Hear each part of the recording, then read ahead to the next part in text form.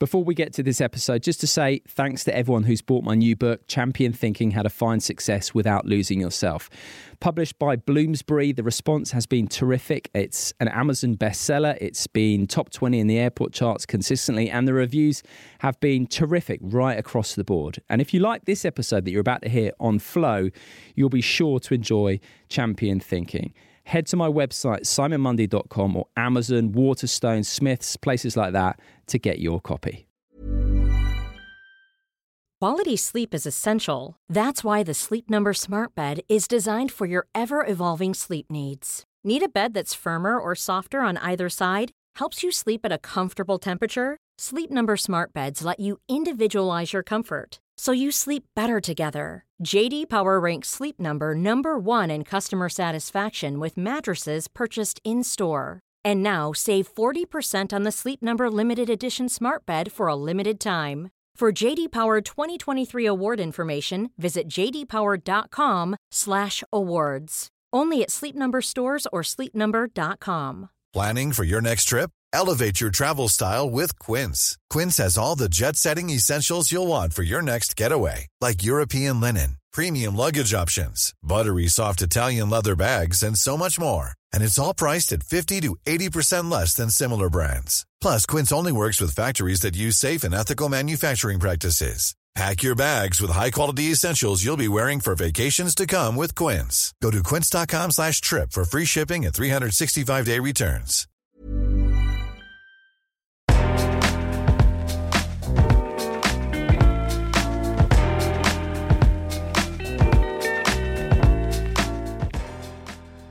Hello everyone, Simon Mundy here and welcome back to the show. Now before I tell you about this week's guest, I want to let you know that this will be the last Life Lessons from Sport and Beyond episode of 2021. It's been a busy year and I do want to practice what I preach by unplugging and unwinding, so I am downing tools for a few weeks.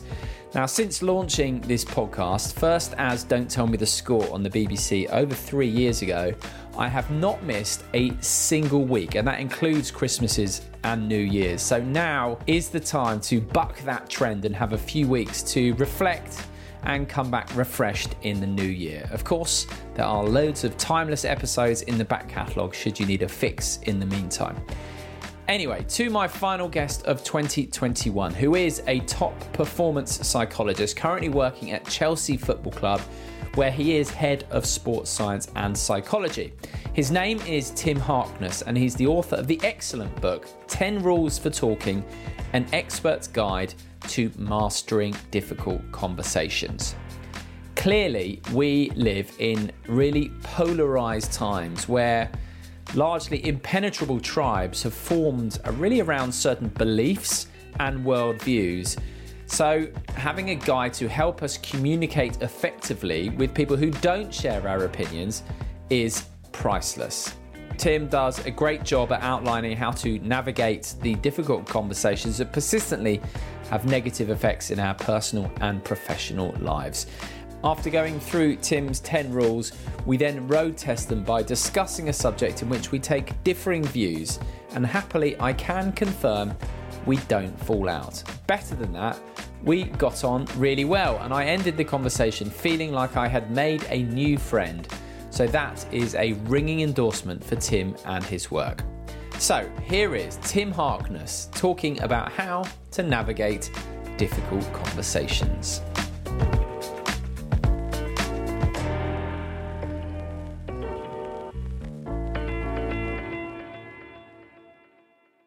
Hi Tim, how's it going? Good, thanks, Simon. It always makes me laugh, these introductions, because invariably we've been talking for about 25 minutes before starting talking. But so anyway, nice to check in. Kind of difference. There we go. Listen, lovely to talk to you, Tim. Just tell me what your job title is at Chelsea, because we're not going to really go there, but still, just explain your route to Chelsea, as it were. Well, I'm head of sports science and psychology.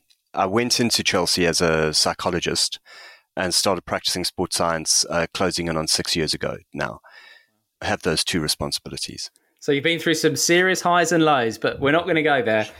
Although congratulations on winning the Champions League. I'll keep a blank face.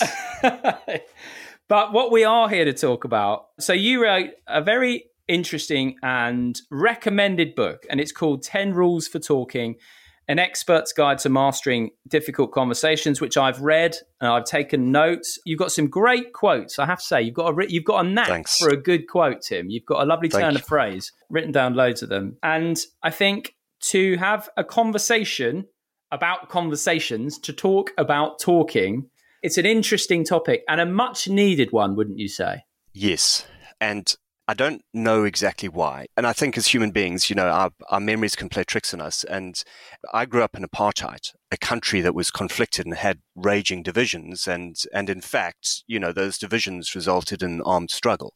So I think it is important to try and apply context to whatever situation we find ourselves in. And I'm always a little wary of going, it's never been this bad. But we don't even need to kind of decide where we rate on the scale of struggling with current conversations to say that we are struggling with current conversations. There are a lot of topics that we're discussing as a society at the moment that are not being productive. People are very entrenched in their positions. There's a lot of point scoring going on. There's a lot of, shall we say, playing to the base. And as I mentioned to you before we started recording, so you have some examples in your book, and I'm not going to do any name dropping, but what I found interesting, and you mentioned apartheid, is that obviously that had a very formative impact on you, on your outlook. Yes. You talk about Nelson Mandela in there.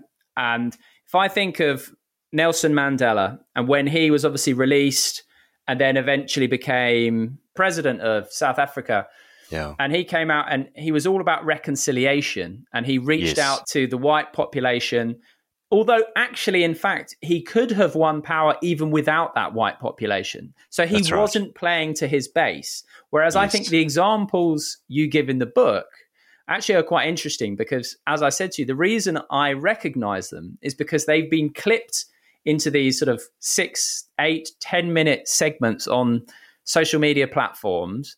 And they're designed in a way to infuriate or get the emotion going. And has slightly accentuated that tribal aspect of things. Yes, because I think what social media does is it rewards engagement. And it's kind of agnostic as to what kind of engagement. So it doesn't care whether it's good engagement or bad engagement. The other day, actually, I saw a clip of a footballer doing something embarrassing on a football pitch. He picked up a ball and he kicked it as hard as it could into a goalpost and then it smashed back into his own face. And he posted this on social media. And maybe the guy's got a great sense of humor, that he can recognize that this was something funny that he's done. But maybe also he's just going, engagement. People are going to watch this. I'm going to get likes or, follows or whatever. So I do think that is something different about social media now. The most important thing is that people respond to something. It doesn't matter how they respond. It's just that they do respond. Yeah. And I think that's taken away something from our discourse. Yeah, very much agree.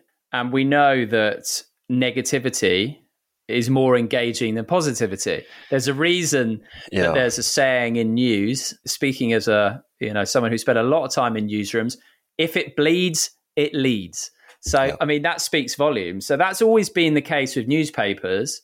Switch on the news, it always veers towards the negative. But obviously on social media, that's also true. So you get much more likes by going, you're bad, you're part of the problem, etc., than actually, by the way, has anyone seen X number of people have been saved or produced this thing? It's like, who cares? We want to get riled up. We want to feel that emotion. I think one of the things that we've got to do is talk about talking. And I think something else we have to do is recognize what we are as human beings. And I think we have to recognize our strengths and weaknesses as a species. And I think that tendency to be drawn to the negative is something we have to see in ourselves so that we can allow for it or compensate for it. We're not magic. There's this line in Catch-22, Joseph Heller, and the main protagonist of the novel, he realizes at the end of the novel, man is meat.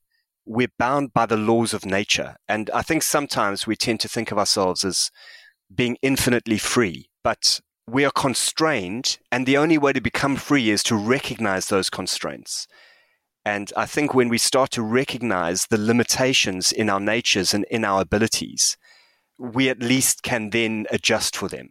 I mean, an example of that would be with the pandemic. I was never concerned that humanity would discover a vaccine, and I was never concerned that we would resolve the logistics of that vaccine, that we'd manage to transport and get people vaccinated, because human beings are exceptionally good at logistics and we're exceptionally good at innovation. But tragically, there are also two flaws in human nature that are inhibiting the rollout of that vaccine. The one is our tribal natures, that we care about some people more than others. So we care desperately that people within our own country get vaccinated, but we have very low levels of caring that people in third world countries get vaccinated. So that just doesn't make sense. But that is kind of implicit in our human nature. So we care about some people more than others, and we have to be able to adjust for that. And the other tragic element is that we're extremely good at learning. That's how we managed to figure out this vaccine. But something we're not that good at is querying the quality of the information that we are learning. And I think this is what gives rise to vaccine hesitancy, for example, and all of the conspiracy theories that arise from that, is people learn very, very fast, but they're not good at learning about what they're learning. And you really have to have both to have an accurate and informed picture of the world. Well said. Before we get on to your rules for talking, can I just quickly ask you, in terms of, as a sports psychologist, in terms of helping players, do people who perform elite sport to the top level need to have this ability to understand how to talk in the most productive way? Or is it not really important for them as people who generally perform on a pitch or on a court? Well, I will say, and I've worked in football, but I've worked in other sports as well. I've worked in Olympic sports, cricket, rugby. Elite athletes tend to be very intelligent, and they don't always have the reputation for being highly intelligent, but in sport, you're playing against another human being, and it's a physical battle, but there's almost always a battle of wits as well. Do they have to be able to talk about talking? Not necessarily, but what you do find is that elite athletes in sports teams are extremely pro-social.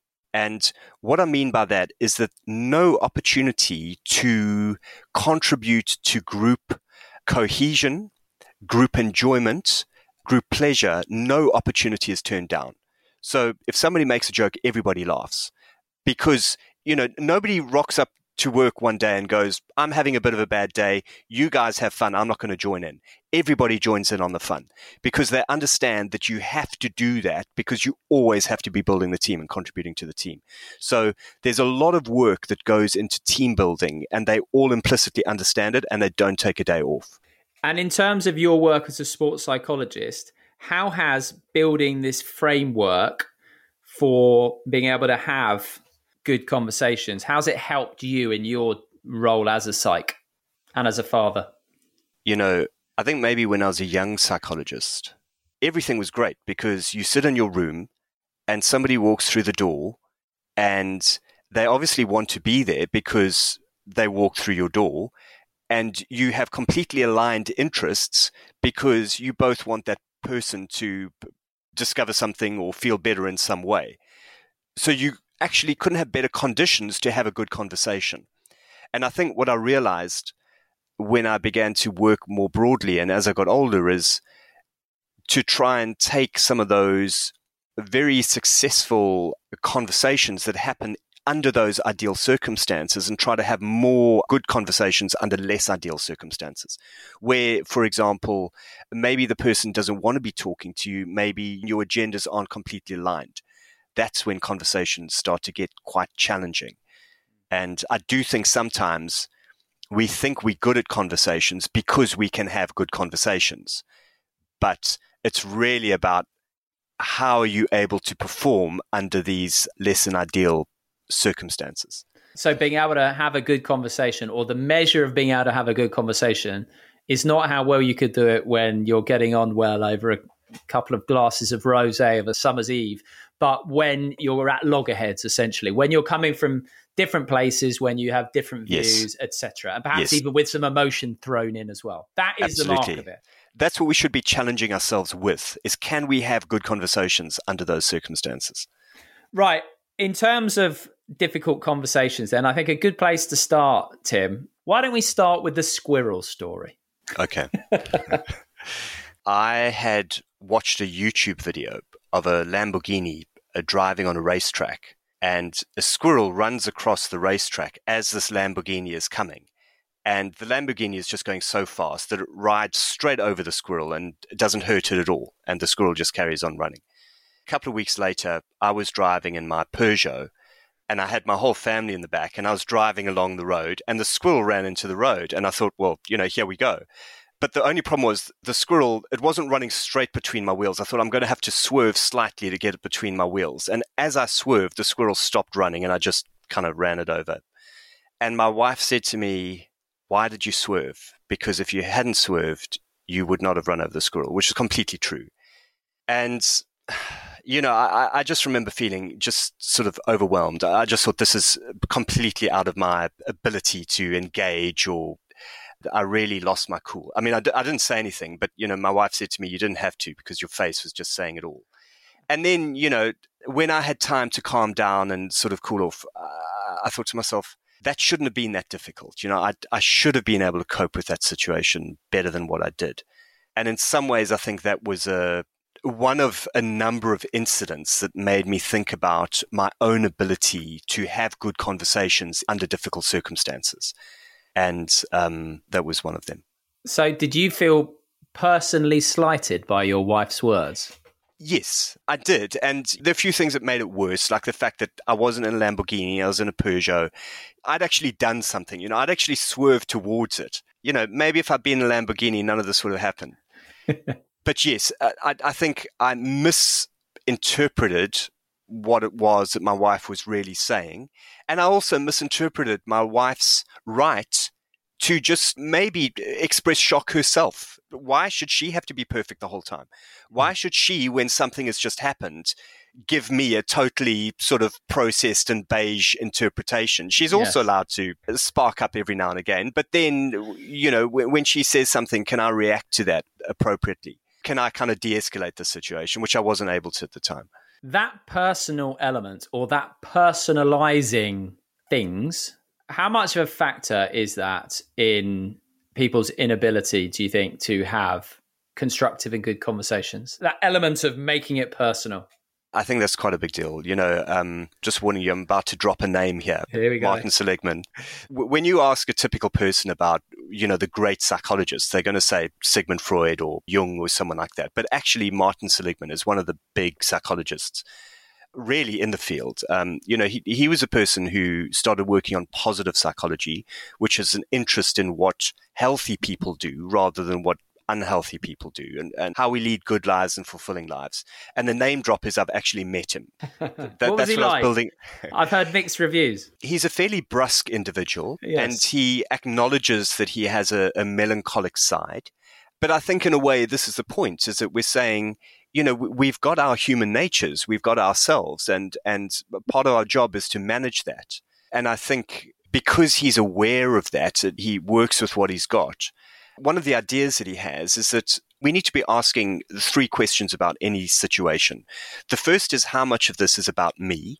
The second is, how much of this is always? And the third is, how much of this is everything? And if we can have a better answer to those 3 questions, we can judge the significance of an event, and we can have a more proportionate response. And I think, to go back to that squirrel incident, for example, my wife's just said something that I didn't want to hear. Well, how much of this is about me? I'm going, it's all about me. She's having a go at me. This is what's happening. How much of this is always? Well, she's done nothing but criticize me in the last 60 seconds, always happening. And how much of this is everything? Well, what else matters other than the fact that she's criticizing my driving? So having answered those 3 questions incorrectly, I've now calculated that this is a highly significant event and warrants a lot of emotion. And once I've got to that point, then, the emotion is making it hard for me to have a sort of considered response. So Martin Seligman says, how much of it is about me? Some people argue that nothing is personal. For example, your wife was talking about your driving, right? That's your behavior. Yes. That's not Yes. you, right? Yes. And I know this from holidays I've been on where there are various patterns at play and various dynamics at play. And you realize quickly, I think, that actually it's just everyone projecting their own stuff onto other people. So Yes. what do you make of the comment that absolutely nothing is personal? All right. So what I'll do is I just take a slight detour, and I'd say when I hear phrases like absolutely nothing or everything, a little red flag starts to wave. Yeah. And that red flag is about remember degree, remember proportion. And this is another coming back to human nature. As human nature, we like all or nothing. We like black and white, and we're drawn to that. We're drawn to the extremes. But I think it's more helpful and it's a more accurate view of the world to see the world as a proportionate place, a place where there's degree. So I think sometimes there may be a comment that is made that is quite a lot about us, and sometimes there's a comment that is made that is something about us and sometimes very little about us. So I wouldn't say that my wife's comment had nothing to do with me whatsoever, but it had fairly little to do about me. What did it have to do with you? You know, I've made a call on this squirrel, and I've kind of taken a slightly left field decision to actually drive towards the squirrel. That is something that I've done. And, you know, could you argue that I have a tendency to take left field decisions? Maybe you could. So, you know, there it's starting to get a little bit closer to home that she said, look, you've driven in a slightly unusual way. This is linked to your proclivity to, you know, take slightly unusual decisions, and you're starting to get closer to kind of actually who it is that I am. So that would have been the element that has got something to do with me. The element that has nothing to do with me is the fact that she just got a fright. She didn't want to see this poor squirrel get run over, and she just said something. But isn't your proclivity to take left field decisions, isn't that about your Yes. behavior, not about you? Well, my question would be, where does that behavior come from then? Habit? And what is habit? You know, what are we? Right. Park that. Let's put a flag Right. in there. Okay. And let's Yes. come back to that before we get Yes. too off topic, because I do want to talk about your rules. There are some really valuable stuff in here. Like I said, you've got a fantastic turn of phrase. I'll just quickly say what they are, and then we'll bash through them. So Excellent. rule number 1, agree what you're talking for. 2, accept agreement takes skill and effort. 3, remember most people are good, competent, and worthy of respect. 4, talk fast and slow. 5, keep the conversation safe. 6, use resilience. 7, use rigor. 8, use complexity. 9, listen. And 10, reach out. Let's start at the top in Yes. terms of agree what you are talking for. So yeah, this is about not heading for completely different aims and objectives, like agreeing on where you want to arrive at. Yes. When the editors were going through the book, there was quite a bit of debate about, why don't we just call this agree why you're talking? And they said, you know, what are you talking for sounds a bit clunky, and maybe it does. But what I wanted to stress is that what you're talking for is explicitly about a purpose. Yeah. Why you're talking may be a reason. And having a reason isn't the same as having a purpose. Because the reason may be, why am I talking? Because I'm emotional, because I have an agenda, because, you know, I'm angry, I'm trying to score a point. Those are all reasons. But the purpose should be something more clear. And then it has to be agreed. You know, if I have one purpose for a conversation, you have another, we have no chance of success. And I think this is one of the points that, you know, rule 1 just gets ignored from the off. And I put it as the first rule because unless you've actually got this, unless you follow this rule, you have no chance. And think of all the conversations that are going on at the moment about vaccines, about climate change, about inequality, you know, whatever conversation you may want to have. Unless you've taken the time to get rule 1 right, you have no chance of success. So for anyone who wants to implement rule 1, what would your advice to them be? What I would say is, in some ways, I'd go to rule 2, which is this takes time. You're actually going to have to work on this. But then I would say it's got to be clear. You've got to actually be able to say, well, how would we know that this conversation had succeeded? Let's say, for example, you and I are having a conversation about vaccines. I've got position A and you've got position B. How would we know that this conversation had succeeded? We would have to negotiate that and discuss that and come up with an actual statement. And it may not be something along the lines of, well, I will know this conversation has succeeded when you agree with me, because that may be clear, but it's not necessarily agreed, that we haven't both signed up to that. How would we know that this conversation has succeeded? Maybe when I understand the sources of information that you have used, when I understand the logic that you have applied to those sources of information, and the same for me. Maybe we can go, okay, I know what your evidence is, I know what your logic is, and you reciprocate that. I'm just thinking in terms of something close to home, something practical. So a lot of people in relationships, married, girlfriends, boyfriends, whatever, a lot of us have been at home with our beloveds for a long time and spending a lot more time together. So that may, yes. And I'm actually not speaking from experience here. It might sound like I'm alluding to it. Actually, we've got a lot better at arguing over the years, my wife and I. But let's say for a couple who've had a row, what would you suggest as perhaps a generic, what are we talking for aim? Would it be, right, something like the aim of this is to return to homeostasis. We're trying to get back on an even keel. Is that the kind of aim you'd want to set out? I think that's a great aim. It's a nice one because it's very focused. So you're saying you've had a row and you're wanting to sort things out again. And the great thing about being married is you don't have to resolve everything. But there is that feeling of being on an even keel, having that sense of closeness, having that sense of being listened to, understood. And also, I think, critically, having a sense that you're back on the same team. Yeah. So it's like, well, let's agree that that's our purpose. Regain that sense of closeness and regain that sense of being on the same team. Then we can resolve the other issue later, or we can come back to it, or whatever. I think that's spot on. So in terms of rule 2, you've already touched on it already in terms of agreement takes skill and effort. At this point, you introduce things like complexity, the influence of emotion, and the value of talking slowly, for example. Yes. I think, first of all, complexity, that coming again back to, I think, human nature, that we've got this tendency that the more complex something becomes, the more simple we want it to be. And how often will you hear people going, this is a simple issue. There's just one thing that matters. And it's so easy to get involved in an argument about that.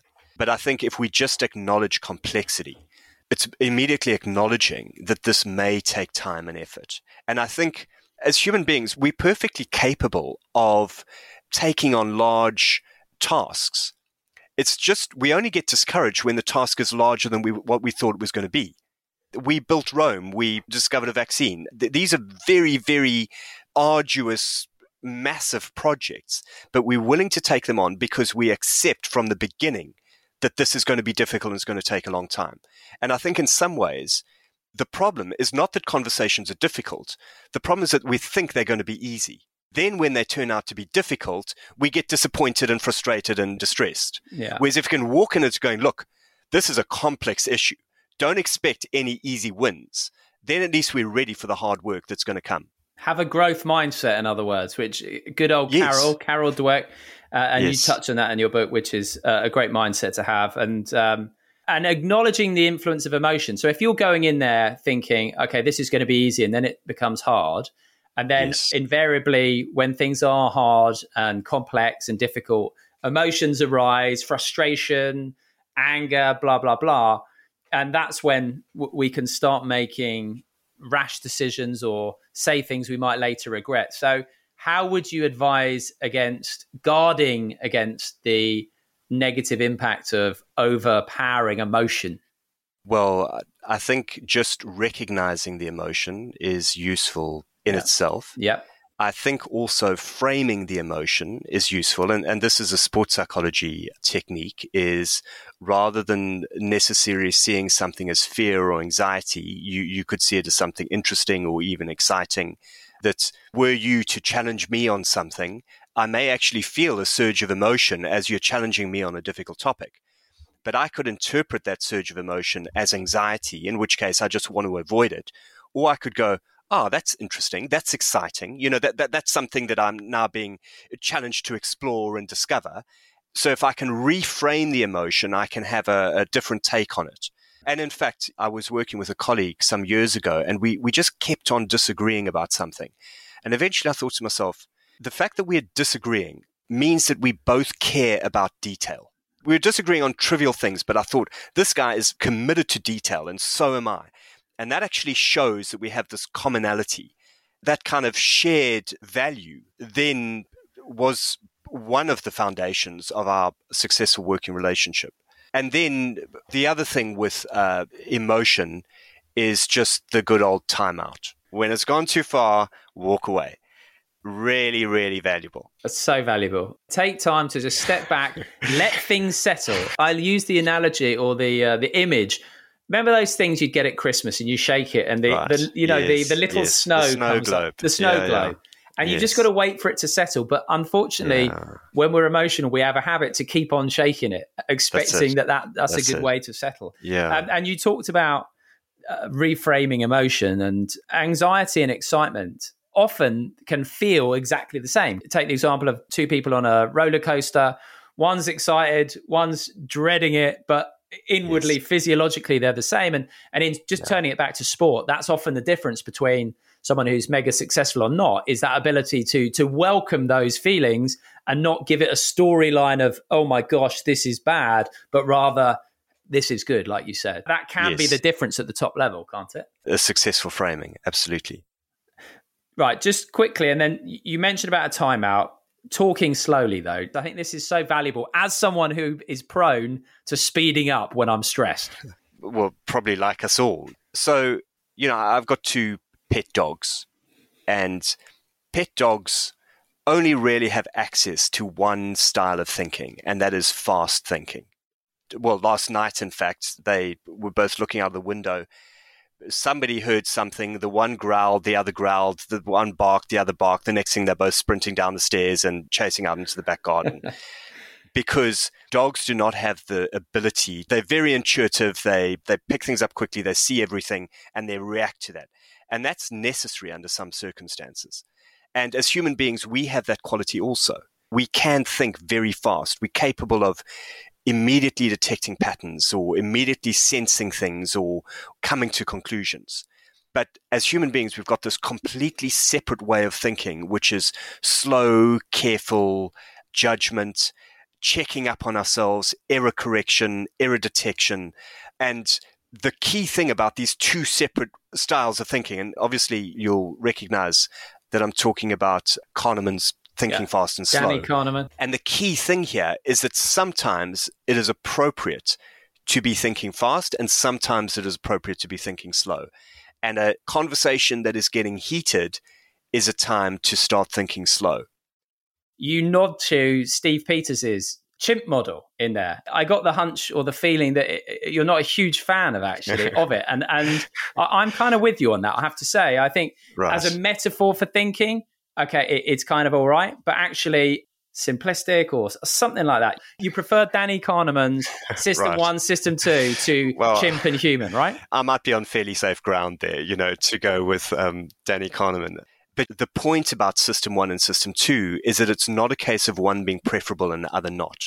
Yeah. The work I do with athletes, a lot of the time is getting them to think with System 1. When you're a cricketer and you're facing a ball coming towards you at 100 miles an hour, it's all System 1. And in fact, one of the cricketers that I worked with, a really remarkable individual, said to me, when he's at the crease, he tells himself to express his inner beauty. Oh, I read that. What a quote that was. Loved it. Amazing. Shikhar Dhawan, an incredible person. Yeah. Incredible athlete, but incredible human being as well. And what he's saying there is so profound because often when we're under pressure, we doubt ourselves. And when we doubt ourselves, System 2 takes over and we start to think more slowly. And he's saying to himself, don't doubt yourself. Remember that you are beautiful. Remember that inside yourself, you have good stuff. And remember that the best thing that can happen is that you be yourself and you trust yourself. And that's all true when you're playing cricket. And, for elements of our lives as human beings, when we're talking and joking with friends, when we're having a romantic time or with our kids, there's so many situations where we do need to be system one. And I wouldn't want to call that a chimp. I wouldn't want to go to someone and say, well, just go and be a chimp some of the time. But there are also situations where we should be doubting ourselves. And we need to recognize that also. And I think that's a big skill, is use system one where system one is called for and use system two where system two is called for. Nicely explained. And in sports, I always think of when Roger Federer is in full flow, much like, the most elegant cricketers, right? Yeah. And that system one is running the show.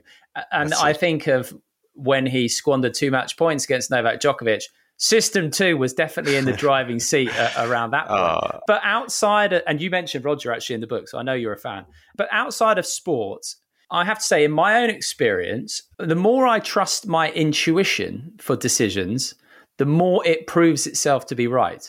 And if I give an example of that, okay, so I obviously get a lot of people ask me about coming on the podcast.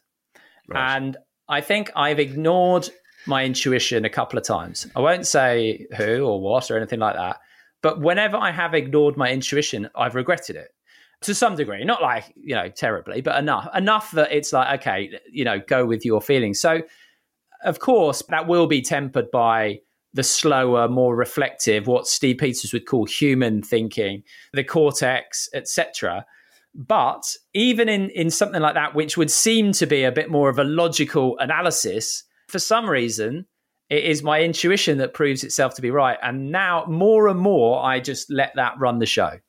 Yes. And I think the other thing about system one and system two is that they're not two independent systems. They're supposed to inform each other. Yeah. And I once went back in South Africa, I had this corporate thing, and we'd organized a game walk in a nature reserve. In this nature reserve, they had a single rhinoceros. And before we went on this game walk, they gave us such a prolonged and vivid warning about the presence of this rhinoceros that every single rock I saw, I thought was a rhinoceros. And that was my system one just firing. Every time you see anything big and gray, it's a rhinoceros. But that's happened with my system two priming my system one. But then also, my system one needs to prime my system two. That there may have been a case where I picked up, for example, that I'd seen a snake or I'd seen a couple of snakes, and then I would need to take that from system one into system two and start saying to myself, well, do I need additional footwear? Do I need to start making more noise when I walk? Do I need to just get out of here? So that would be the interplay between the one and two. And they both feed backwards and forward. And I think what is so important about trusting your intuition or your gut feel is that it's telling you something. But then you take system two and you're asking yourself, well, what is it that I'm being told? And you reflect on that in a conscious way also. But if you didn't have that system one, your system two would have no information to actually work with. And that's a problem. Yeah, that's a really, really good point. Rule number 3, most people are good. I've written down a couple of bits here. And you talk about a school reunion that you went to. And, various people have been not very nice to various other people in it. Yes. And there was one chap who had been particularly unkind, but he wrote, I think he wasn't at the school reunion, but he wrote a letter basically apologizing to someone he had not been very nice to, saying, I'm really sorry. It had nothing to do with you. I had a huge chip on my shoulder, which comes back to my point, by the way, that nothing's personal. Right. Anyway, but smug Simon over here. But yeah, so most people are good. So it's just understanding to see the best in people, because actually there's a lot of it. Yeah, there is.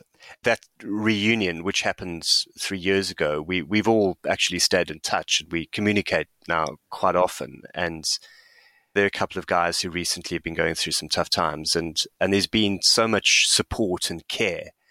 That is support and care that we wouldn't have been able to express as teenagers. But the one now man said, we caused each other to need a lot of therapy. And we were all just doing it to each other, not because we were bad people, just because we were in a strange situation at a strange time. And I read this comment once, is whenever somebody starts to doubt humanity, just go to the arrivals hall of an international airport and just see the love that people have for each other and see the joy in that connection, that reconnection, because that really is goodness. To be pro-social, that's almost how we define being good, as to a good person is someone who cares about others. And we are a social species. We need each other. And that, I think, is really central to our natures. It's almost a tautology that we're both social and good, because to be social is good. But what I would add to that is we are social, we're pro-social, but tragically, we have a limited ability to be social in that we define in-groups and out-groups. Yeah. And this is a tragedy of our natures that we have to recognize and work to overcome, because we now live on a finite planet where we all affect each other. And if we do not recognize our tendency to prioritize some people over others and seek to undermine that, it's going to cause problems. You came out with a really nice line. You can't hate someone once you meet them. Is that right? Am I getting that from you? Or something that along wasn't those me. lines? My cousin said that. Yes. But that is so wise, isn't it? And I think this is so true. It's like, whether it be refugees or people from another country or whatever, it's so easy to think of them, like you say, as the other. But then you get to know them. Actually, it just popped in my head as I was saying that, from South Africa, the guy who started crying when all the changes were going Rolf through. Meyer. Well, this says it all. Yeah. I reflect sometimes on how profoundly strange the world that I grew up in was. I say that for a couple of reasons. The one is that I believe that I know how wrong things can go. When you've been living in a fairly functional society, you can get quite complacent about guarding against the worst of what human beings are capable of. And I grew up in a bad society, and I never want to forget that things can go wrong. And when you're in that society, people can feel like it's normal and even reasonable and the right thing to do. And the other thing I would say is, just because I grew up under apartheid doesn't mean that the rest of the world is absolutely lily white and has never done anything wrong.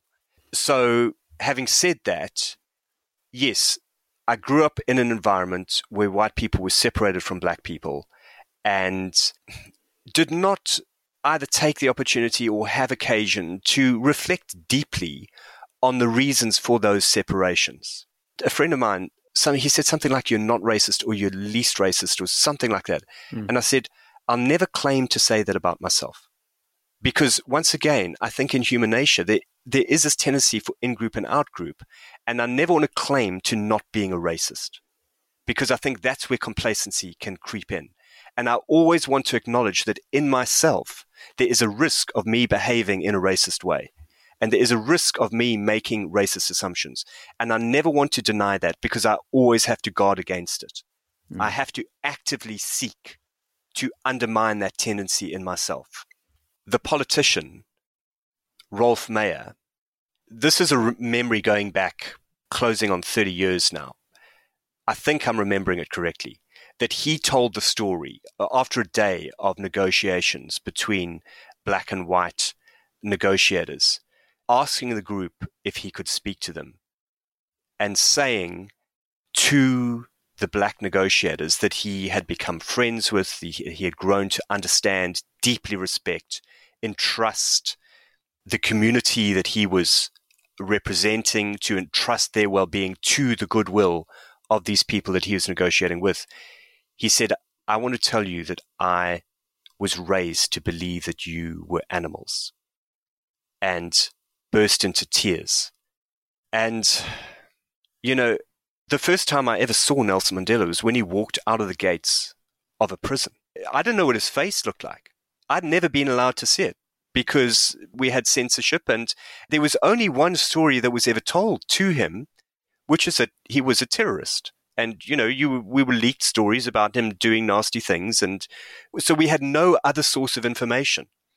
And I remember clearly, and I went to a school that had black and white kids in it, which was unusual at the time, 80s in South Africa. And I remember a black kid at the school singing a song about Nelson Mandela. And I thought to myself at the time, what are you doing everybody knows that Nelson Mandela is a terrorist. So I can actually locate that belief in myself. That is something that I believed at the time. I retain a crystal clear memory of believing it, because often we're quite good at sort of fudging over the less savory things that we may have done or believed. And then to realize over time, not just how wrong I was, but how wrong I was capable of being. I think that was a useful experience to have had. Absolutely. And I'm going to challenge you quickly here. So you say most people are good, right? Yes. And then Nelson Mandela says nobody is born hating another person because of the color of their skin, because of their background or their religion. The implication there being that nobody is bad. They've only learned how to be. Well, when I talk about bad people, I'm talking about something quite specific, which is psychopaths. And I do want to distinguish between the bad things that people do and psychopaths.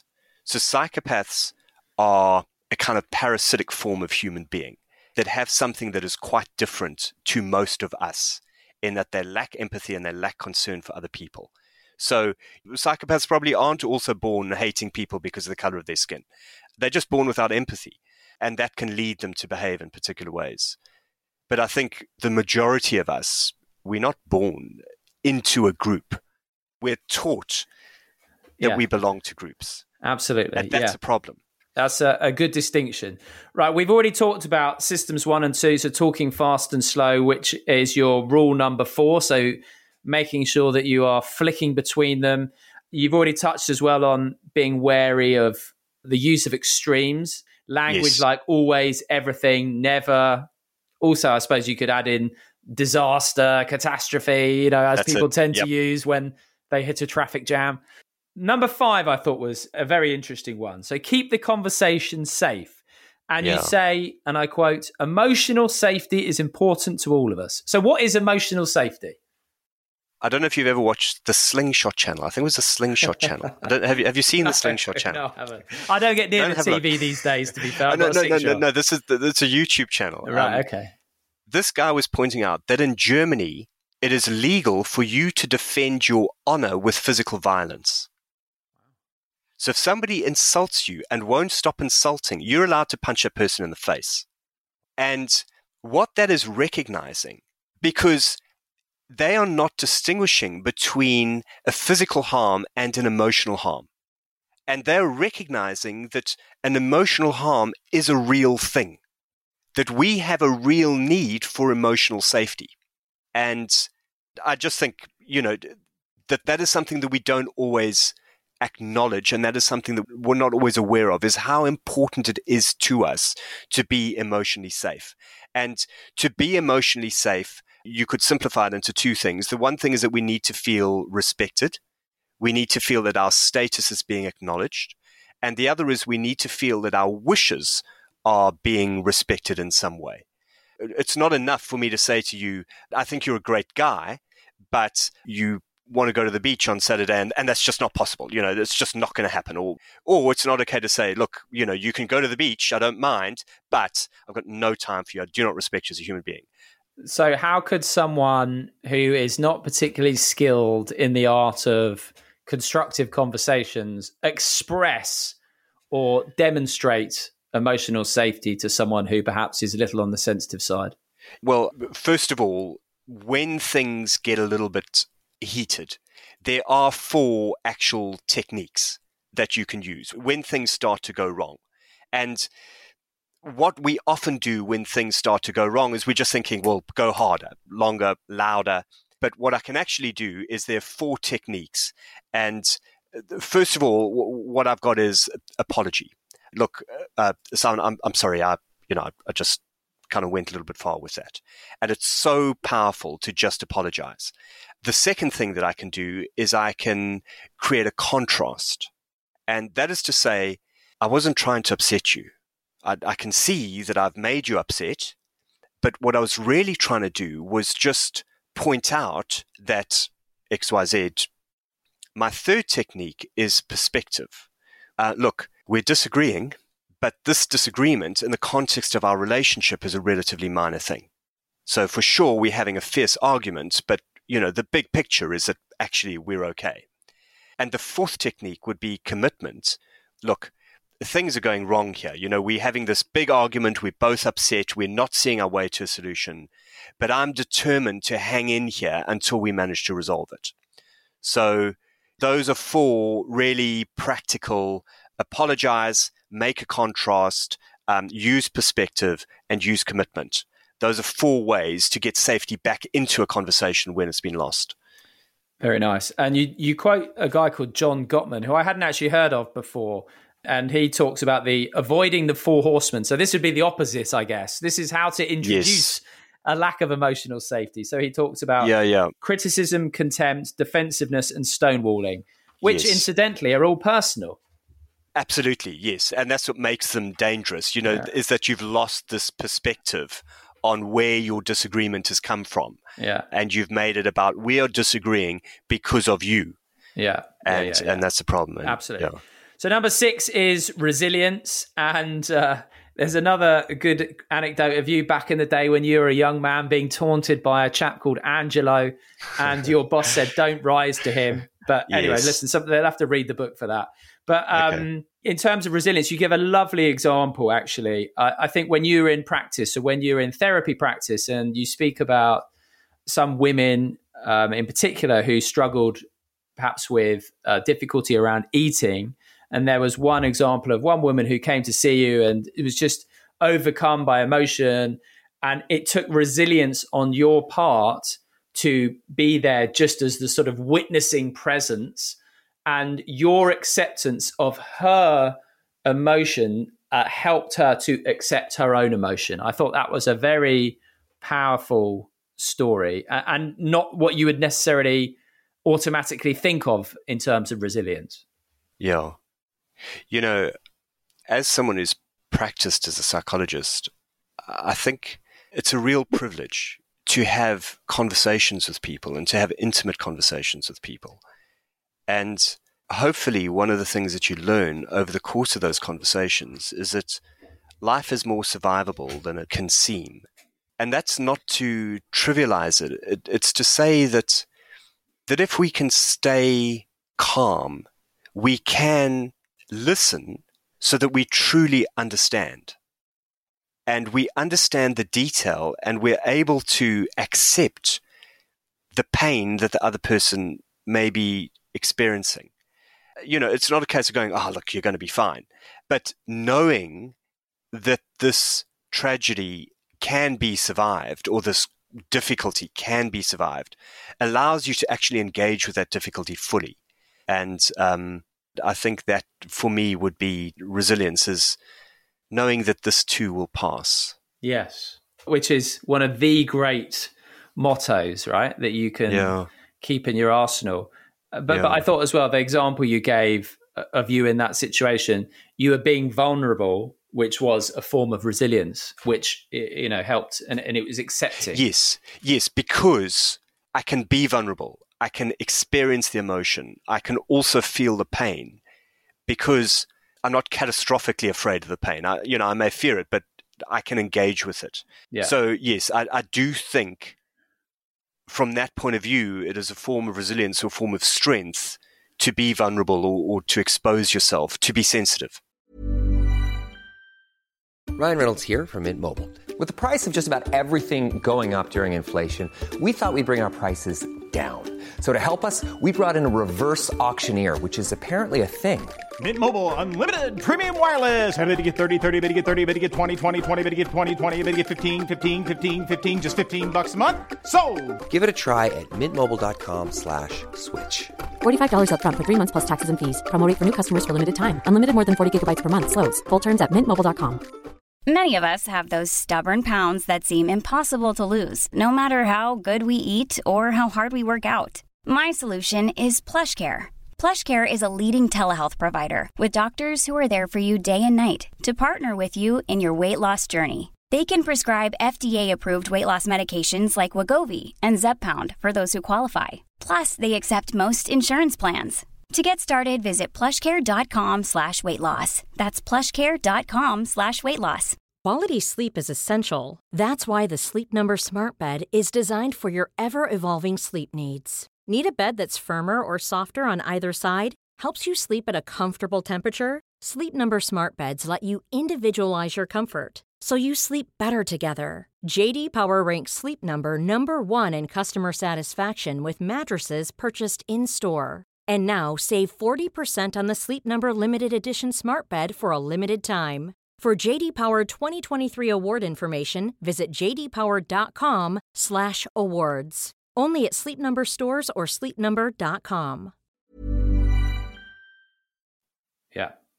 Number 7 is use rigor. And I think this is fantastic. And a quote I've nipped out is, the ambition with rigor is that we agree with the truth rather than with each other, which again is that sort of non-personal thing, is seeking truth rather than aggrandizing or your own ego or diminishing someone else's.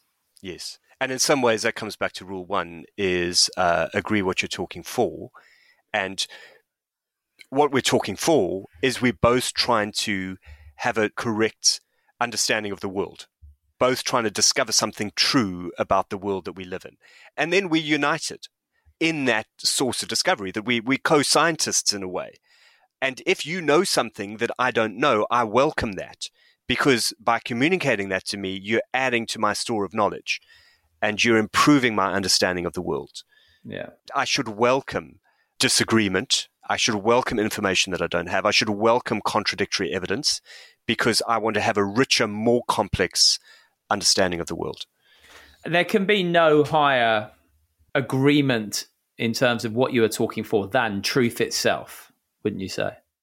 Yes, but and I love it. And this is kind of really, really important. And I'm not the one who said this or thought of this, but there are many different reasons for talking, just one of which is to discover truth about the world. But there are other reasons also. For example, demonstrating that we both belong to the same group, entertainment, competition. So if we're talking to compete, if we're talking to prove that we either do or do not belong to the same tribes, these are also reasons for talking. And they clearly clash with this objective of discovering the truth about the world. Yeah. And you talk about 7 signs of rigor, and I'll ask you, I'm going to let you this percolate. I don't want you to come up with all 7, right? I want you to pick 1 or 2 of your favorites. And while you let your mind percolate on that, right? Yes. I'm just going to give a nice little anecdote about how Clive Woodward, you talk about how he said that when they won the World Cup in 2003, he was like, what was so important was confidence. And you came back with, no, Clive, I'm going to challenge you there and suggest that it might have been the fact that you were well prepared, had really good players and were well coached. I'd love to have seen how he reacted to that. But yes, that is a great example of rigor. It's being able to stand something up, essentially. Yes. So if I had to pick 1 out of the 7, and I generally resist this, but it would be method. Right. Follow a method. Have a process for learning about the world, because from the method comes accuracy. Have a checklist. Pilots in an airliner, they've just got books and books full of checklists. And when this situation happens, follow the checklist. And I think when we engage with complexity, it helps to have a process. Do you know what? I'm glad you picked that one, because you've got this whole bit in there about the scientific method, which is what you're alluding to, isn't it, really? Yes, basically. So, suspending opinion while gathering all available evidence. So forgetting opinion, thought. Rate the credibility and completeness of the evidence. Propose 1 or more precise, verifiable, probabilistic explanations that accommodate all, not just part of the evidence, and formulate additional queries and tests that could uncover new evidence or new explanations that could falsify or fail to falsify your explanation. The question, what would change my mind, is a useful check for this. So I'm glad you said that, because that was the one that leapt out for me as well. So have a method, and you can't beat the scientific method. And we might even come back to that, Tim. All right. So we've touched on complexity already, I think. So I'm going to skip number 8 and go on to, something that is so undervalued, which is listening. Now, a quick anecdote, and I've told this one before. I did the 8-week mindfulness-based stress reduction course, right? So John Kabat-Zinn's hardcore meditation, 45 minutes a day. You have a 3-hour get-together with the teacher once a week as well. And one day they said, right, what I want you to do is listen, but from a place of complete emptiness. So no thoughts in your head, no thinking about your next question, not trying to come up with a solution, nothing like this. And what was really staggering was when we all got together in the circle to share our experience of this listening from emptiness, should we say. Honestly, I would say 50% of the people there were like, I have never listened like that in my life ever. And it was really staggering. So, and it's something I've tried to do. And actually, it reminded me when you came out with the quote, the purest form of listening is to listen without memory or desire, which to me, that sounds a lot like listening from a place of emptiness. So yes, how can people be better listeners? Sure. Well, I think for starters, if you Google listening skills, you'll find a whole bunch of lists. And it's worth reading through them, but the thing is, we all know them. We all know that you must have eye contact. We all know that you must nod. We all must know that you must say yes and that kind of thing. But I think a more interesting question is, why does listening get difficult? And why do we not want to listen sometimes? So how can we make our listening more resilient? Because we're all good at listening under ideal circumstances. So I think to recognize those situations where we might be tempted not to listen. And those situations are going to be, in South Africa, there's a phrase, "gat vol," and it means I'm full up. And when I'm full of emotional thoughts or things to do, it's harder for me to take anything else in. So the more gat vol I am, the less inclined I'm going to be to listen. And, this really comes back to your statement of listen from a place of emptiness, because when I'm empty, I don't mind taking something in. But listening is an act of absorbing. It's taking something from somebody else into myself. So on the one hand, it's got something to do with my judgment about how available I am. The other judgment that I need to make is about the quality of what it is that you are saying. Because maybe you're saying something to me that I don't actually want to hear. And it may be because it challenges some belief that I have about the world, or it may be because it contains some emotion that may be difficult for me or is unpleasant for me. Those to me would be becoming a better listener is recognizing the circumstances where I'm not a good listener. And, maybe I'll come home at the end of a busy day and you walk in and you're not feeling good. To be perfectly honest, I don't want to hear that. I don't actually want to hear that. But can I rise above that inclination and recognize that for this relationship, it's actually going to be a good thing for me to overcome my own reluctance and listen? That's, I think, how you become a good listener, is we're all good listeners some of the time. Yeah. It's just recognizing that we need to be good listeners more of the time. And that actually comes back to your initial point about we're all good at conversations when they're easy. It's about being able to do them when we're tired, when we're full, or whatever the word is. That's it. Was that good. right? Was that's that good? Yes. Whenever we're full of emotions and thoughts and yes. being pulled from pillar to post and tired, that's when this kind of stuff comes into its own. Right, the final, rule number 10, which another one I thought was lovely, and I could think of so many examples in my own life, in my marriage, with friendships. And fun enough, I actually think every podcast I was reflecting, pretty much all of them start with a bit of a bid, even if it's a bit of a jokey bid. It was just something that I do, but it wasn't until you wrote this down, I thought, God, I think I'd do that. And then you give a lovely story about Nicola Sturgeon and Theresa May. So Nicola Sturgeon, who on the one hand, was came out, I don't want to say necessarily more emotionally intelligent than Theresa May. I don't want to make a judgment. I don't know either of them, but came out and was being socially clever, shall we say, and it just went right over Teresa's head. So yeah. Just landed like a lead balloon. Yes, she complimented Theresa May on her shoes and just went nowhere, you know. But that is the thing of a bid is it's an offering, and they're so useful in so many circumstances. And, you know, when we started this podcast, when we got on the line with each other, my microphone wasn't working. And, you know, that's why I'm wearing my son's gaming headset. I just want to make that clear. You know, that's an opportunity for a bid, is that we can either reach out in that circumstance and we can use this difficulty to actually build a relationship and to show that despite this difficulty, we retain an interest in each other and an interest in working together. That's a bid. It's just a way of saying, I want this to work. And despite the circumstances, I want this to work. And, you know, it's going back to John Gottman again, the relationship expert, who said that successful romantic relationships between couples, one of the key indicators is when bids are made and accepted. And it's a really powerful thing, you know, and to go back to your example of, you know, you just had a big argument.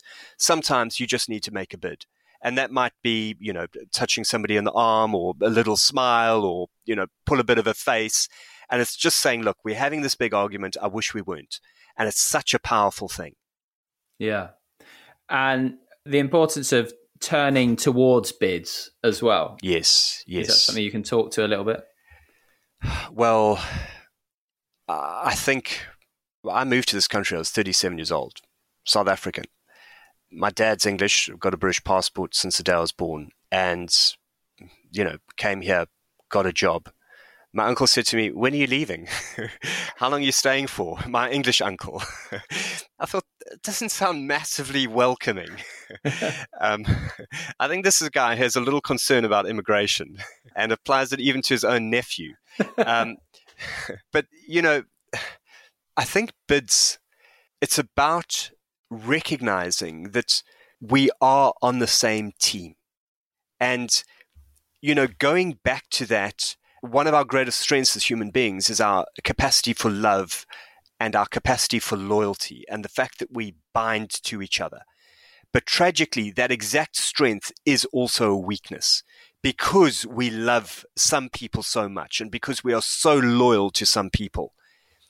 It means that we love some people more than others. And you can't conceive of a world where you don't love some people more than others. But I think part of managing it is conceiving of a world where we don't have such a sharp distinction between responsibilities towards some people and others. And I think this notion of bids and recognizing that we're together in this, especially at a time when the world is becoming a finite place. We don't have all of infinity to go off on our own separate little groups and never have to interact. We do have to interact with each other. And that means that if we can actually make ourselves part of the same team, those interactions are going to be more successful. Yeah. Just to add to this a little bit, this is born of my own relationship and recognizing that people like different types of bids, for example. Yeah. So, for example, my wife, first of all, makes bids in a certain way, and I like to receive them in a certain way. And I am a little bit different. I like to receive certain type of bids. You know, if she's helps me with something, or I don't know, I won't go into too much detail, but it's a little bit different. And something that's really helped our relationship, and this is all credit to her, is understanding what sort of bid your partner in particular likes. Yeah. Yes. And working to that frame, not your own frame. Yes. Would you agree with that? Does that resonate with you? Absolutely. And this is the thing about a bid is a subtle thing. So it has to be interpreted correctly. And that's part of building a relationship, is building up this repertoire or this vocabulary of bids that work. And, you know, that they've got to be shared for them to work. Yeah. I'll tell you what, as well, you came up with some really nice distinctions between charm and charisma. Charisma is something you have. Charm is something you use, essentially. And but a beautiful definition of friendliness, which is offering without insistence. So it's a gift without any expectation of something in return, which is something we could do with a bit more of, I think. Yeah, and to have given, not to have traded. And then that's a matter of trust. I think giving involves trust, and it's a profoundly optimistic thing to do, to give. Yeah. And I think the modern world likes to talk about optimism and hope and belief and faith. And I do believe in those things. I hope for us. I hope for humanity, and I hope for society. And I trust in us as human beings. And I think one of the ways of expressing that trust is to give freely and to care freely and to accept that alone makes the world a better place. And when the world is a better place, I benefit from that. Yeah. There's such a different energy between a gift, an offering, a non-conditional offering than, like you said, a trade. So if you're doing something to get something back, on some level, I think you can sense it, It's almost a sense of controlling. We're back into system 1 and system 2 here, but I'm sure it picks up on it, I think there's a subtle texture to when someone is doing something, when you know that it comes with a little scoreboard in the back of their mind. Absolutely. As opposed to just, here you go, here, no, I want nothing back from you. This is just pure giving. Yeah, to move from transactional. My cousin, who was the one who said it's hard to hate someone once you've met them. When he was a little kid, it was one Christmas, and he's 2 years younger than me. And, I might have been 6, old enough to give people Christmas presents. And he was only 4, so he wasn't. And I gave him a Christmas present, bar of chocolate or whatever. And he reached out and he squeezed my hand as a way of saying thank you. And, never forget that. Yeah, that's lovely. No, I don't know. I don't know what that is, but it wasn't a transaction. No, that's beautiful. I mean, and actually that shows as well. These don't need to be big things, do they? Yeah. Bids. That was a beautiful bid from a clearly. He sounds like a very emotionally intelligent chap. Your cousin, I have to say. Yeah, maybe I'm wrong. Who knows? No, he's a good guy. He's a good guy. Yeah, he certainly sounds it. But it shows that a bid does not have to be a big thing.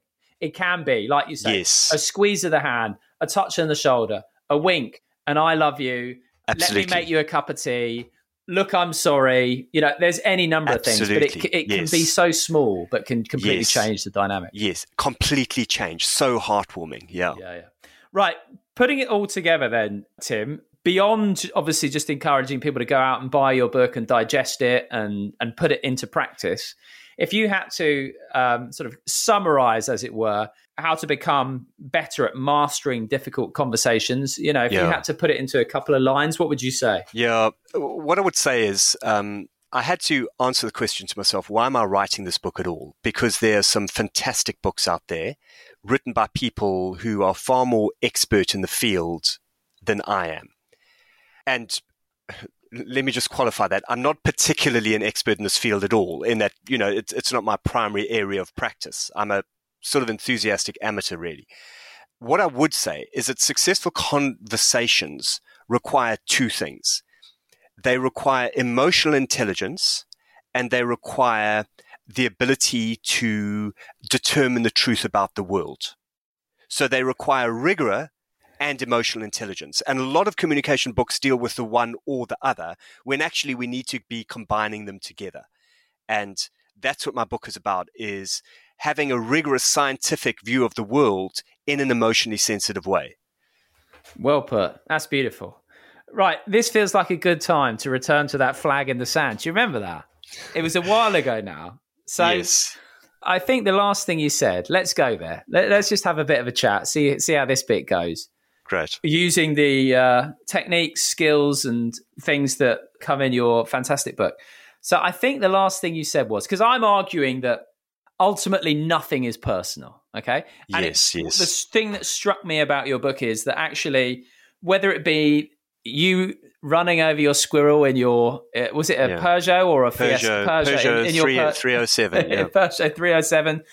Through to the guys that you're back in touch with after your reunion and the sort of the untoward behavior that went on. My argument is that pretty much if things were not personalized, difficult conversations would automatically become easy. That's something I'm asserting. But I think a good place to pick up is, I think, what did you say? Did you say, who are we? Right? So I want to ask you. So if I was to say, who are you? What's your answer? Right. To me. Yeah, to you. Not sung from a football terrace. We could do that at the end just to finish off with an applause. Who are you? Okay, so I'm not going to answer in that way. No. Who am I? What I'll say for starters, that's quite a difficult question. Yep.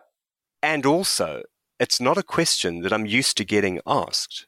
Now, I'm kind of sitting here feeling a little surprised because I'm thinking this should be easy. You know, I should know who I am. I should be able to answer this. I think what I would say for starters, I'm a collection of roles. I'm a husband, a father, professional person, a son, I'm a brother. That would be the one sort of category of answer that I could give. Another category of answer would have to do with my experiences that I've lived through. I'm a South African. I'm a white South African who grew up under apartheid. I'm an immigrant. I live in this country. I've worked in this industry for this long. That would be part of who I am as well. I'm a set of values, things that matter to me. My family are Methodists, and many of the principles of Methodism resonate with me deeply and are principles that I try to live to.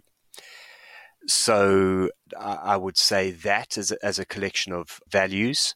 And then I have a set of interests and inclinations. You know, I like to have fun.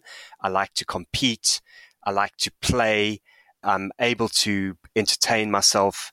I don't drive an expensive car, but I'm not shy when it comes to buying toys for myself. So that's how I justify it. Right, okay. I drive a very old car, but I've got nice toys. So that's me as well. And then, you know, maybe finally I would say I do possibly try to see the world not as it is presented to me. You know, I try to unpick it a little bit more than that. I would say that is also part of who I am. All right. Well, that last one's going to be helpful because I'm just going to, if you don't mind, challenge you on a couple of bits. Yes. And keeping in mind the old scientific method. So what, which I've got here. So suspend opinion. So we'll gather evidence, completeness of evidence, blah, blah, blah. Okay. Yes. So you started by saying I'm a collection of roles. Okay. So father, Yes. brother, psychologist, etc., etc. Right. Yeah. If you weren't a father or a brother or a psychologist, would you still be you? Yes, I think. If, for example, I'd never had kids and you'd still be you. I think so. Yeah. If I'd never got married, yeah, I think so. If I'd, you know. And you talk about your experience. So you're South African. You know, if you'd have been born Yes. in England, would you still be you? Now, that's a little harder to answer because for me, this is all about degree. The reason why I'm a psychologist is because I never got accepted into biology honors. I wanted to be a biologist. So let's say I had actually worked a little harder and, you know, got accepted into that course. And I was a biologist studying great white sharks, which was my dream. Yeah. Would I still be me? Yes, but I'd be different. But you'd still be you. Well, there'd be overlap. And there'd be quite a lot of overlap, but there wouldn't be complete overlap. I don't think I'd be exactly the same person. You'd have a different character. You'd have perhaps a different personality, a different set of interests, possibly even a different set of values, but you'd still be you, right? Yes, because for me, it's not a binary issue. I'm either me or I'm not me. There are degrees of overlap. And that's, you know, that alternate, alternate universe or whatever it is. And maybe there is a universe out there, you know, but I think there's quite a lot of overlap, maybe 80% of overlap between the shark scientist, Tim, and the sports psychologist, Tim. Maybe there's 80% of overlap. The Tim that got born in England and the Tim that got born in South Africa, maybe there's only 60% overlap or 50% overlap. Yeah. But let's say you got ill, you know, and you didn't, thank goodness. But let's say you got ill when you were young, and as a result, Studying great white sharks out the window. Right. Leaving Yes. South Africa out the window. Yes. I don't know. Let's say various other things happened which meant you couldn't become a psychologist. So all those things couldn't happen. Yes. Like your intrinsic you, like the essential you, it would still be you, wouldn't it? The you that was born. Getting rid of all roles, all experiences, even all interests, because, I know you like to have fun, you like to compete, can play, but sometimes you don't want to have fun. Sometimes you don't want to, but you're always there. So I'm just trying to be really irritating. But yeah, so what I'm comfortable with this, yes. Comfortable with this. Okay, good. All right. So I'm just trying to assert that the idea that without your roles, without your experiences, without your interests, even without your values, you would still be you at the essential level. Is that fair? Possibly. Well, not the you that you think you are, but just you. Yes. I think what you're referring to, and I'm tempted just to say yes. Just do it, Tim. Because No, I do agree with you. And I certainly intuitively agree with you. So, system 1 is going absolutely, 100% agreement. System 2 is going 80% agreement. And the reason why system 2 is not fully committing to an agreement on that is because I think this notion of a essential self, because this is really what you're referring to, is you're saying there's an essential self, and there's an essential self that is born into existence. I'm not saying that bit, but I am saying there's an essential self. Yes. Right. And my question would be, my concern, my hesitation, while having said, I agree with you. Part of me completely agrees with you. Right. Most of me. But there's a little part, this part says that maybe this notion of the essential self is more complex and less valid than it seems. That maybe, to some extent, this notion of the essential self is illusory, and we're not actually as of a piece as we may think. In some ways, that kind of problem about when I moved to this country, I bought a bicycle, and I've still got that bicycle 12 years later. No original parts on that bicycle still exist, but is that still the same bicycle? I think in a way it's almost that. Is for sure we're a collection of memories, we're a collection of, actual physical cells and so on. But is there an essence that is independent of that? Right. Okay. So all valid points, right? And I think we're demonstrating, a potentially tricky conversation very well here. We're modeling one nicely, right? So far, yes. We're not finished yet. No, you're right. Okay. So you said that system 1, so your intuition, right? Yes. Agrees, intuitively agrees. But the system 2, which Steve Peters refers to as the human, is the thinking mind. Yeah. And you could say that's the ego, right? You could say that is where people talk about self-image, for example. That's where that would lie. Our self-image lies in part 2, not part 1, right? I think there's interplay between the two. Okay. Because I think there are elements about my identity that are not just sort of consciously reflected on. I think I can be very intuitive about my identity. Let me just ask you this. Quick thought experiment. You up for this? Absolutely. All right. Have you ever experienced in your life anything that is not one of the following things? A thought, including memories, images, a feeling, including all emotions, sadness, happiness, guilt, whatever. Sensations, that slap that I just felt on the face, my bottom on the chair, the feeling, in fact, of my body right now, sensations, and perceptions. So what I can see, what I can hear, what I can smell, what I can taste, etc. Have you ever experienced anything that is not one of those things? It's not one of those things. So we've got thoughts, feelings, sensations, perceptions. And perceptions. Yeah. Obviously, perceptions using the 5 sensory organs. Yes. Seeing, hearing, feeling, touching, smelling. Yes. I can't. No. I can't think of. No, there's nothing else, right? So everything falls into that category, right? Yes. But Has any one thought, any one feeling, any one sensation, any one perception ever remained consistent throughout your life?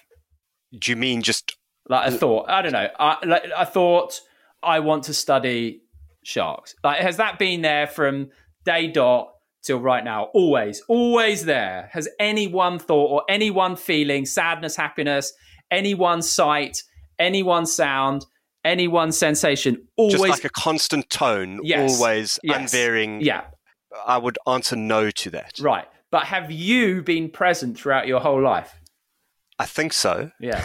So that means, would it not, using the scientific method, the deduction we can make is that you are not a thought, a feeling, a sensation, or a perception. And the roles, experiences, values, interests, etc., yes, they could be classed as, for example, like a role is essentially identifying with a thought to some degree and an action and a behavior, right? But so what we can deduce from that then is you're not a thought, you're not a feeling, you're not a sensation, and you're not a perception. Is that fair? Essentially. If you've always been present throughout your life, but they come and go, that means you can't be one of them, essentially. Well, how about this for a question? Hit me up. Have you ever not had one of those things? Yes. When you're sleeping? Yeah. Deep sleep. Occasionally when I'm lost in the moment. Occasionally, at other times, yeah. But I think it would be fair to say, if you cease to have those four things, you would no longer be yourself. But I'm going to challenge that and say, is that definitively true? So does that mean that during deep sleep, you cease to be yourself? No, I don't think you do. But deep sleep is temporary. Yeah. I think... Is anything present during deep sleep? Well, I mean, physiologically there is. But in your experience? I don't know because I can't remember. No, you can't remember. So, and that's a very revealing comment, because if you can't remember, that means there's nothing to be, basically there was nothing to be aware of. There was nothing to remember. Something to be remembered and then that which remembers. So anyway, if I just elaborate a little bit, is that something that is often overlooked, I am going to relate this back to your book, but something that is often overlooked is that the one element of experience that is always present, but that is not a thought, a feeling, a sensation, or a perception, and is therefore not a thing, is the simple fact of being aware.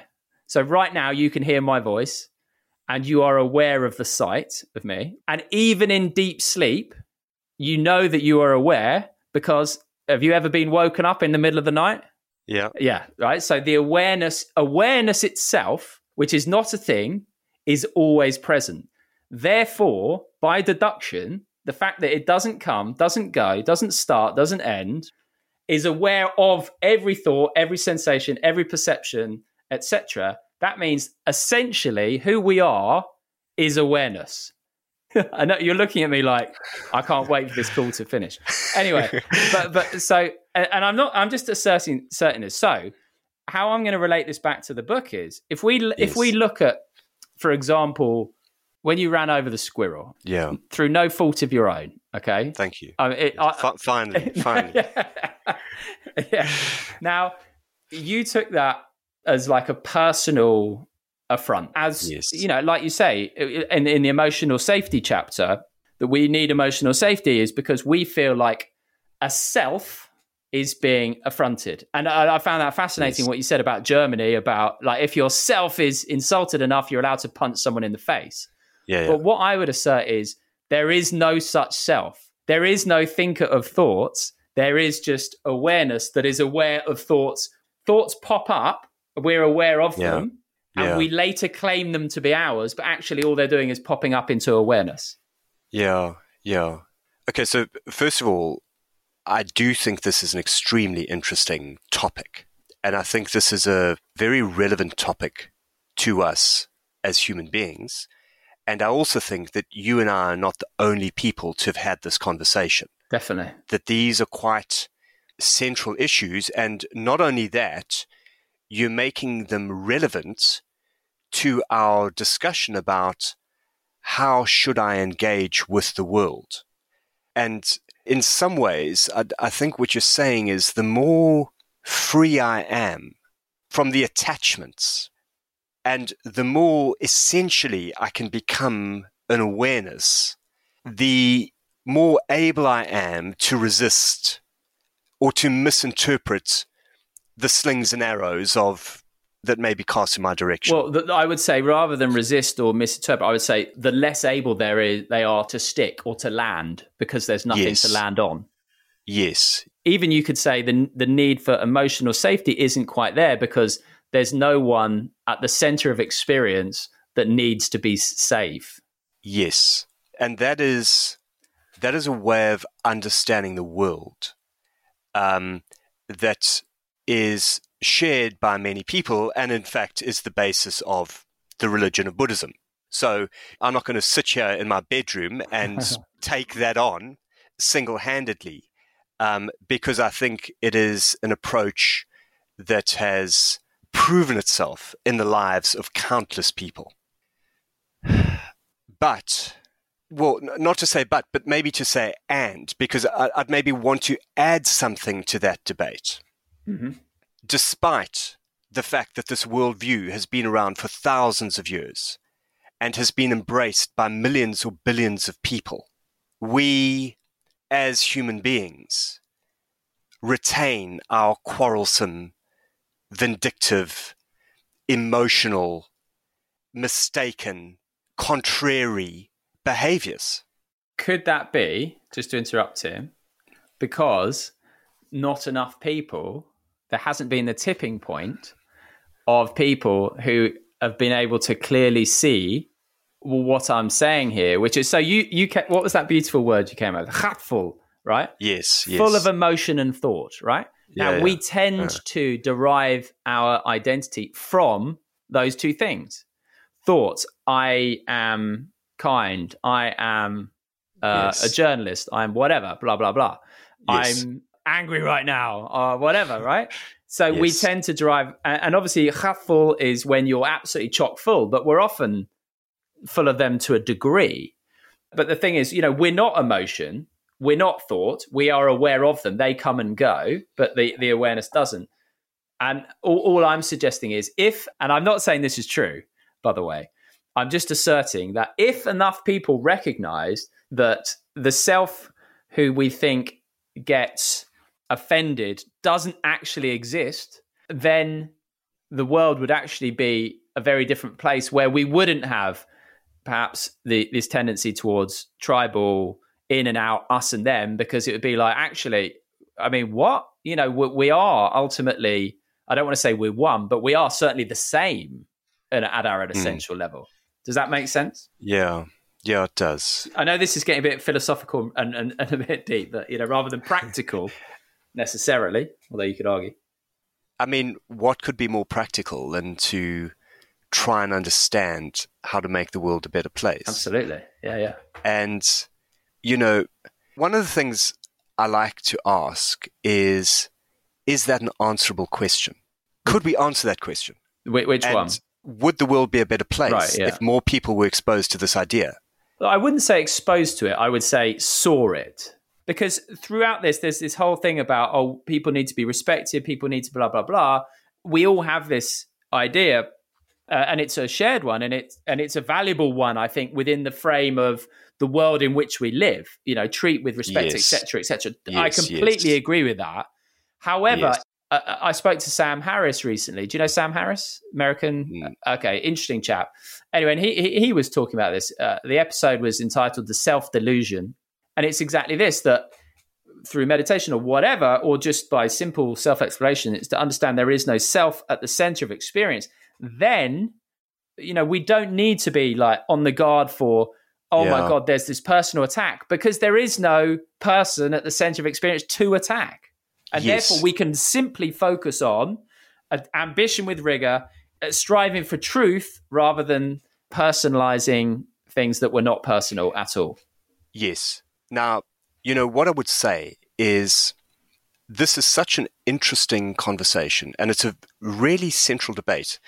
It's a political debate also, because people on the left and people on the right fall on quite different positions on this debate. Well, they do and they don't, because they take contradictory positions on this debate. Because we're talking about that notion of what is the self, and in some ways this is also a discussion about a blank slate. Are human beings blank slates, or are human beings born with a particular set of psychological needs and desires? And it's also a question about social justice, in that should I strive to make myself independent of needing affirmation and support and respect from other people? That I think that is part of the question here also, is it's not just about what is true, it's a question about what should we strive for.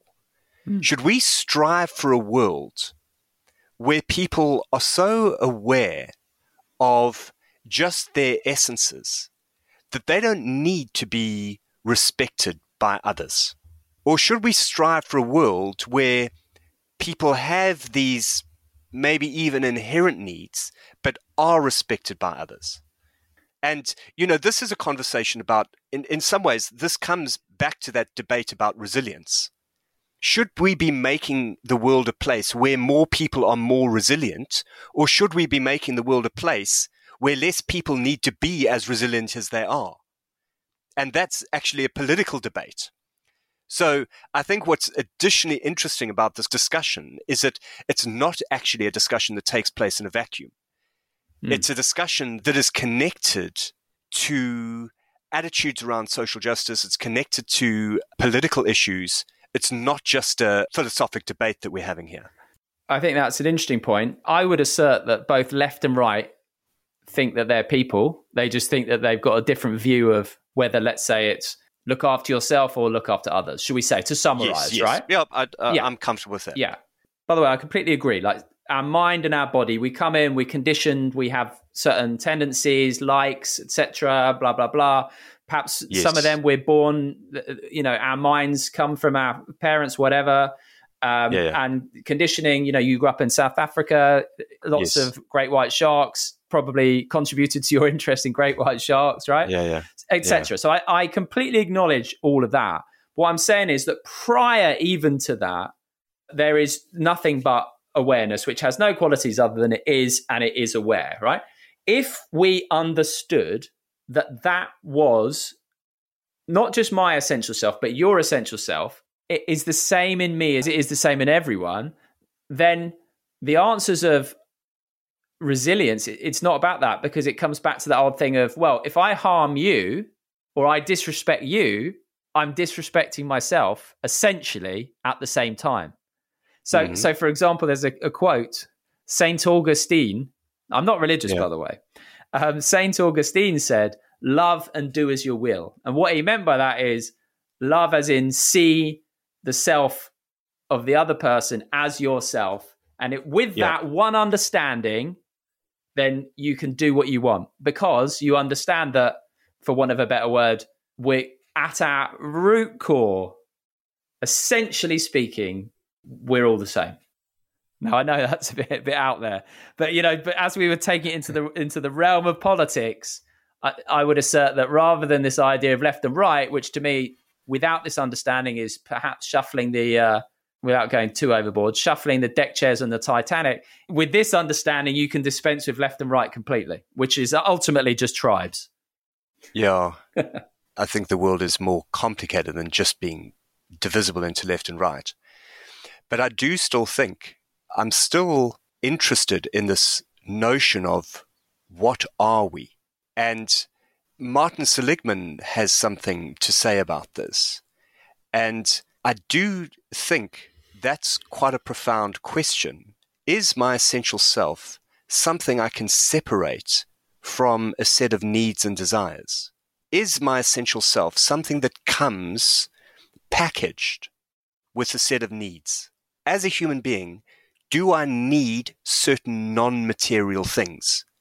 We're all comfortable with the idea that as a human being, I need certain material things. I need oxygen, I need the food and water, and even, we're comfortable with the idea that we need sleep and that sort of thing. but do as a human being, how much leeway is there for me to become independent of the need for things like belonging, respect, and love, and status? Yeah. And for me, that's a question that I don't fully know the answer to, but my hunch is that we're not completely, totally independent. No.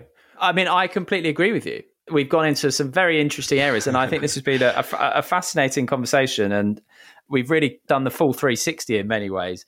But just as the final few thoughts, so you said belonging and all those kind of things, but what I'm asserting is that actually this understanding intrinsically gives us a belonging with everyone and everything, because essentially at our core, my being is sometimes described is the same as yours. But then you did say status. Now, status to me is just mental hierarchies. I think we can do without status. There's this great book called The Spirit Level. And all it is it's a set of graphs where it takes the wealthy societies in the world that are more status driven, that are more unequal. So, the US, for example, very unequal wealthy society. And then we're kind of number 2, and then it goes down or ends up at Denmark and those sort of places, which are wealthy societies, but they're not as status driven as us. So they've got these 20 countries on the x-axis, and then on the y-axis, they've got every measure of well-being that you can think of.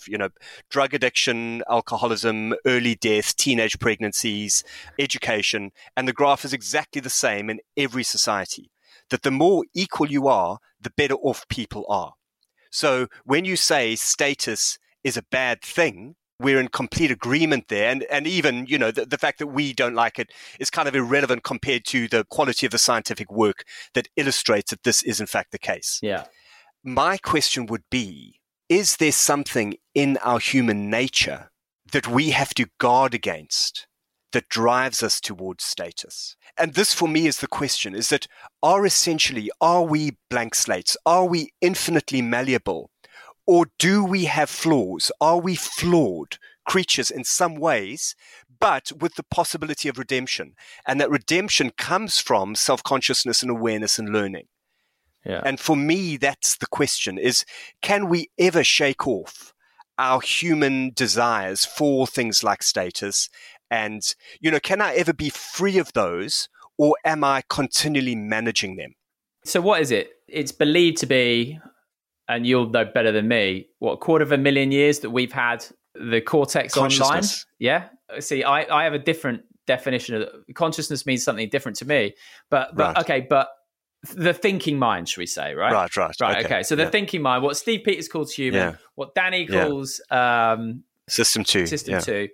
So that's been on for 250,000 years, whatever, right? Yeah. So we've evolved into that. And during that process, perhaps we've evolved to have a self-image, and perhaps at some point in the future, we might evolve to rise above that. And then we could separate ourselves from our animalistic instincts of status, of hierarchy, of hoarding, of I'm all right, Jack, but my next door neighbor, let him starve, I don't care. That scarcity, all those kind of things. That would be an evolved place. We're clearly not there yet, right? But maybe at some point in the future that may happen. Anyway, I mean, I don't know. There's a bit of a vision. But listen, it'd be rude of me to not leave the last word to you, as you're my guest. So I'm going to hand over to you for the last word. What I've particularly enjoyed about this conversation is that we've got to have a complex conversation. So for sure, it was nice to talk about the rules and all of that. It was actually nice to try and apply them, because we're not in perfect alignment here. We don't totally agree with each other. But where I'm thinking of is, it would actually be nice to kind of carry on this conversation rather than, I can't wait to just never see you again. And I think that sort of hopefully speaks to the fact that this has been a successful conversation. Yeah. That while even now we still don't fully agree, I feel like I've learned something. Mm-hmm. I feel like I've had the opportunity to reflect on some things that I actually already knew, and also had a good time and got to know someone along the way. Yeah. So yeah, maybe we shouldn't even aim for a kind of, no, we don't need a resolution, do we? We just need a, yes. No, I agree with that. Listen, I've really enjoyed talking to you. I mean, we were chatting for half an hour trying to get the audio fixed before we'd even started. So we've had a long chat, and I think having chats like this it's a real pleasure. It's something I thoroughly enjoy doing, and it's for me too. It's connection, isn't it? And it that's, is. I think you say this in the book. It's something that we all need and we all crave, and look, we can definitely agree on that. And I'd like to echo it back at you. I feel like I've got to know you, and I'd like to give you a bid, and please don't feel that it needs to be in any way reciprocated. But Chelsea are lucky to have you, Tim. You're an emotionally intelligent, likable guy, clearly a deep thinker, and my best friend is a Chelsea fan. So I taunt him for that often, but they are lucky. Please pass on my appreciation to him. I will do that. But listen, it's been a real pleasure talking to you, Tim. I've really, really enjoyed it. I really enjoyed reading your book. I think there's some fantastic, brilliant reflections. And what really struck me as well was how much you've been touched by your upbringing, for example, in South Africa, and your ability to reflect on parts of yourself and say, hang on, challenge your own thinking. And you do that even within the book. And I think that's pretty rare. I take my hat off to you for that as well. So listen, a great book, 10 Rules for Talking, an Expert's Guide to Mastering Difficult Conversations. I would recommend it highly. A very lovely man, and I've really enjoyed talking to you, Tim. So it's been a pleasure. And I think you're only down the road, Fitcham. I'm in Worcester Park, so maybe we can continue this over a beer sometime. I like the sound of that. Okay, I'll take you up on that bid. Okay, fantastic. Right. Tim Harkness, great talking. It's been an absolute pleasure. Thank you very much for coming on. Thanks, Simon. Thanks for having me.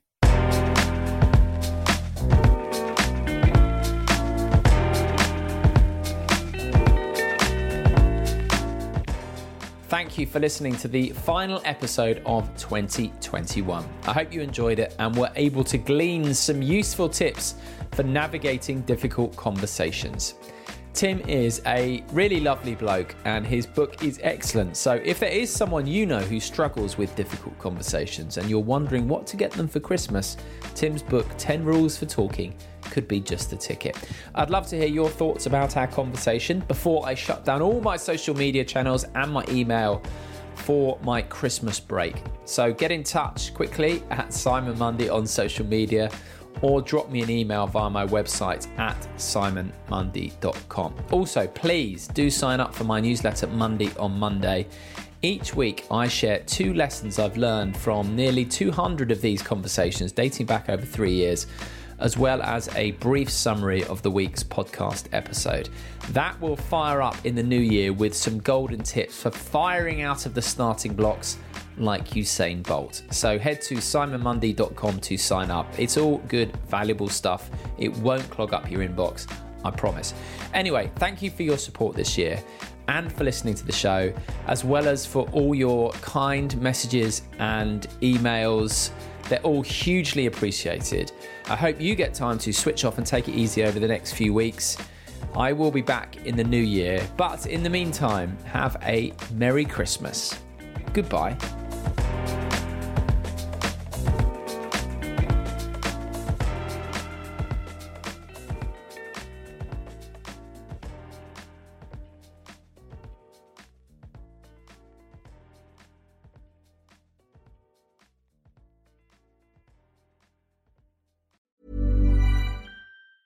Hey, it's Danny Pellegrino from Everything Iconic.